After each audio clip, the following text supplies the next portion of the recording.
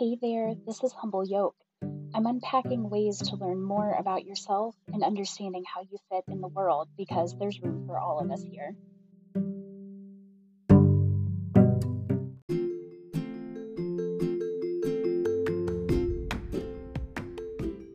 Hey guys, just popping in here really quick to tell you about one of our sponsors, Anchor Podcasting.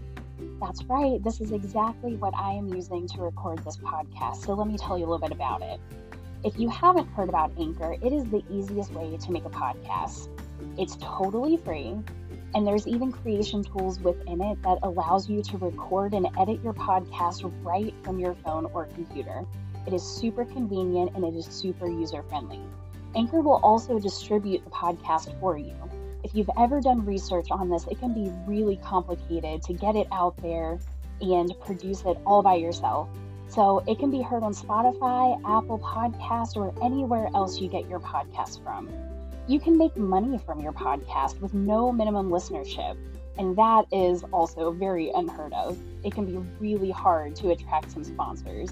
It's everything you need to make a podcast and is all in one place. Download your free Anchor app or go to anchor.fm to get started. Thanks, guys. Back to the show. I used to think that people that followed God had some sort of VIP access to him and were usually the first in line. And I used to think that the walk with God was an easy one. It was free of temptation, uncertainty, and hardship, just to name a few.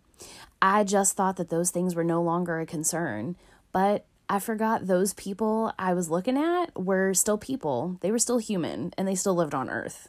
Today, I'm going to talk to you about the fact that we are not immune. We are not immune to life, and we are not immune to the bigger plan of our life. Today, I'm going to read in Genesis 3:6 of the Message version. When the woman saw that the tree looked like good eating and realized what she would get out of it, she would know everything. She took and ate the fruit and then gave some to her husband, and he ate. Sometimes ignorance isn't a bad thing. Ignorance gives you the ability to lean on the constants to guide your path. And I say this as a very loose term, what I'm saying, ignorance. Say it very loosely. I'm saying this in the sense of a childlike faith, that what is will remain. There is no fear of the unknown and no hesitation for adventure. If we were to know everything about God and everything he's working on, I really think the terror inside us would be to exponential heights. See, the thing is, all the hardship we face really does prepare us to come into a place where we can persevere. It prepares our whole being for perseverance. When we partner the spirit of a warrior with the truth of God, it's a recipe for success, and our story will further the kingdom work God wants to involve us in. If he can trust us with the small stuff, he can trust us with the big stuff. He really wants to equip us, but this takes time, and patience is not in our DNA. It really isn't. It's definitely not in mine. When runners train for marathons, they live a very different kind of life. I want to be one of these people. I love running, but here's the thing. I haven't done it in many years, and the idea of those types of disciplines, that's very scary to me because I really like coffee, I really like chocolate, and I really love carbs. These runners, there are certain shoes that they like to wear. There are certain foods they eat, but most importantly, it's the disciplines that they stick to. If we don't build sustainable disciplines now, we can't be prepared for the seasons that really test our strength. These disciplines will equip us to run the marathon with endurance. They help us persevere through hardships. Discipline will bring back a sense of homeostasis. Eve ate of the fruit because the serpent seduced her into believing that she'd know everything and she'd be on the level of God. He'd led her to believe that God was holding out on her. We want to know all the things. We want to be prepared, but there is a cost to knowing everything. Even if we did know everything, I think we'd need God even more, because the thought of knowing all the things that I know now, I really think back in the beginning of 2020, I would have for sure lost my mind. The enemy wants you to believe you can do it all independently because it pulls you off course and makes you vulnerable. Let's think Hansel and Gretel here. The enemy in this piece of scripture pulled Eve off course and romanced her into the illusion that she would also have great wisdom. The enemy seduced her into believing that there was life beyond God and she'd know everything. At that point, she'd have no need for him. The Latin translation of seduction, or I'm going to butcher this, seductio, means to draw aside. If the enemy can draw you off course, he can have his way with you. Once he's finished, he's going to leave you on the side of the road for the vultures to get you. He just wants to separate you from what God has you working toward. It's a threat to his kingdom work when we're running and working to advance the heavens.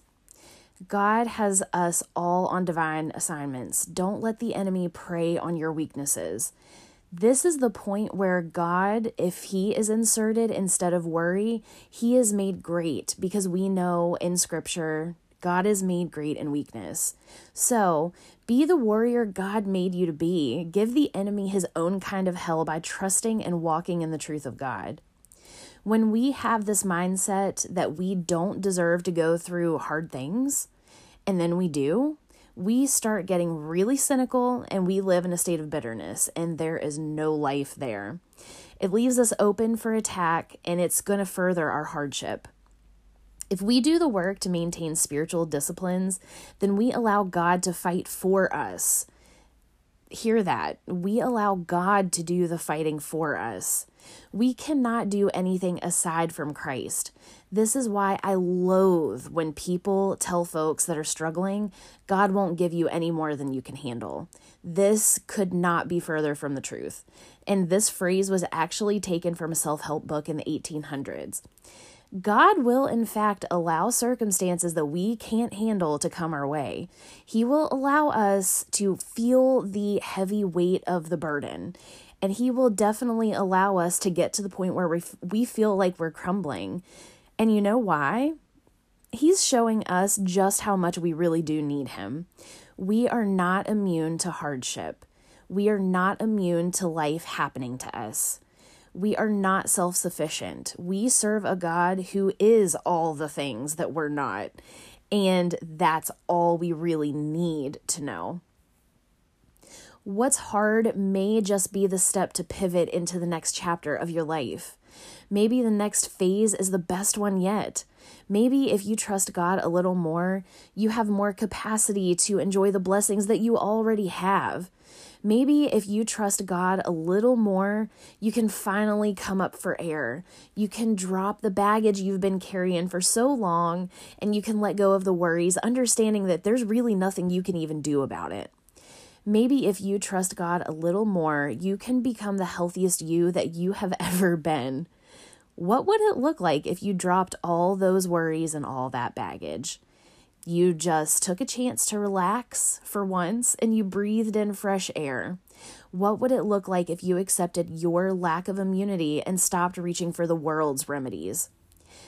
I think of the Mercy Me song right now. It's called Undone. They sing, I can feel your presence here with me. Suddenly I'm lost within your beauty, caught up in the wonder of your touch. Here in this moment, I surrender to your love. I personally think it's such a lovely song of rescue. It makes me feel like in this moment where there's nothing else left, that I still have the love of God, as cheesy as that might sound. But God really does love us. He really did say we are chosen. He really did give his son to sacrifice so we had a shot at this life. And that's it, folks. We only have one shot. How will you spend your time, and what story will you leave behind for future generations? I have spent many months crying, and some days I couldn't even get out of bed. I believed that I was a failure because I trusted the enemy, not knowing that, and he led me into my own personal slaughter. I had seen sin on a much scarier level. I saw just how easy it was to make one silly compromise, all because the enemy said, surely you won't die.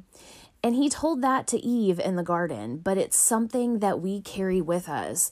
We think we can do something, or, one decision may not be a bad decision, or I can follow this person because they have my best in mind. He tells us, surely you won't die if you do this. That's what he said to Eve. Surely you won't die. It's just God didn't want you to eat that fruit because he knew that you would know the difference of good and evil. So the enemy means all of these things in our life for harm, but God can really mean that situation for good. So in my personal situation, I began to see that he wasn't doing something to me, he was doing something for me. And there's a huge difference there. I have the slightest bit of discipline. I am somehow getting in the Word every day, whether it is from a devotional or it's a podcast of someone speaking life into me. Either way, I make a point at least one time in the day to get myself with God, whether it's 5 minutes, 10 minutes, or an hour and a half. Now, I like the hour and a half because it does a whole lot to me. But the point is, I make a point every single day to get in the Word somehow, some way. And by having the slightest bit of discipline, it was the thing that saved me from what could have been my absolute ruin, a complete train wreck. I lost my job in January, but I had no idea what was coming. January 15th, I really started to understand that God steps in at the absolute right time. I can't tell you that enough. I went from going to the office bathroom and crying for 15 to 20 minutes just so I could go back to work. I was in a really, really hostile and unhealthy work circumstance. And I didn't know that shortly after that, we were going to be facing this global pandemic. COVID struck and it required my family to change almost everything about our lives. Now, for me, being an introvert, I say that I trained my whole life for this period of time because I love to be at home. I love to read my books. I love to research things. And I love just the pace of not busy. And in this season of my life, I'm very much relocated into a space that I was not at all ready for. I thought that, it was just going to be hanging out with my kids, having fun and all of that stuff. But in a way, I think this was an answered prayer.